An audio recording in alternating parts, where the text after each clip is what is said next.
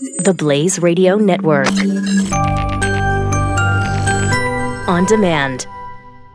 2017 is going to be a volatile economic year. We may see politicians throughout the world attempting to control central bank policies. Several renowned financial analysts have warned that political interference in central bank policies may mean our economic misses of inflation and growth targets. Gold is an international currency that can't be issued or controlled by governments. If you don't have the only hard currency that has outlasted every politician and every failed idea of governments for centuries, you need to speak to Goldline right now and learn how easy it is to add gold to your portfolio or IRA. Now is the time to diversify your financial portfolio by adding gold. Call 1-800-913-GOLD. Buying real gold is easy and fast at Goldline. And you're going to be happy that you finally made the call. 1-800-913-4653. Goldline also offers price protection against short-term market fluctuations on qualifying purchases. So buy with confidence. Read Goldline's important risk information and find out if buying gold is right for you. Call Goldline 1-800-913-4653.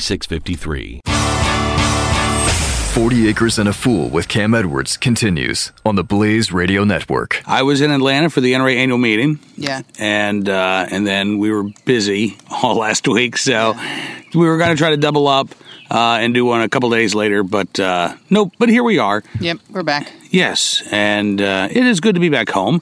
NRA annual meeting was fantastic as always.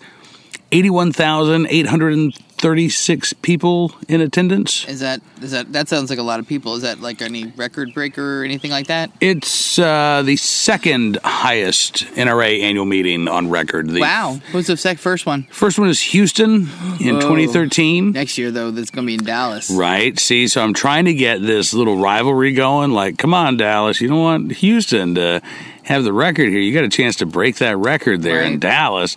So, and who knows, maybe you'll be the 81,837th person at the NRA annual meeting in Dallas, because you were definitely missed in Atlanta. We had a lot of folks asking about you and saying, where's Missy? And I had to explain, she's back home, kids are in school, stuff to do, critters to feed, stuff to take care of. Yeah, I don't get to go on these kind of trips. No. I've never been to an annual meeting. I know. So Texas is even further. Like, at least this was kind of driving distance if I really wanted to try to go. But no, I don't know. It'd be fun, but might have to wait until the kids get a little bit older. Yeah. So we can leave them at home. Yeah, but thank you for holding down the farm while I was gone. Oh yeah, everything was good.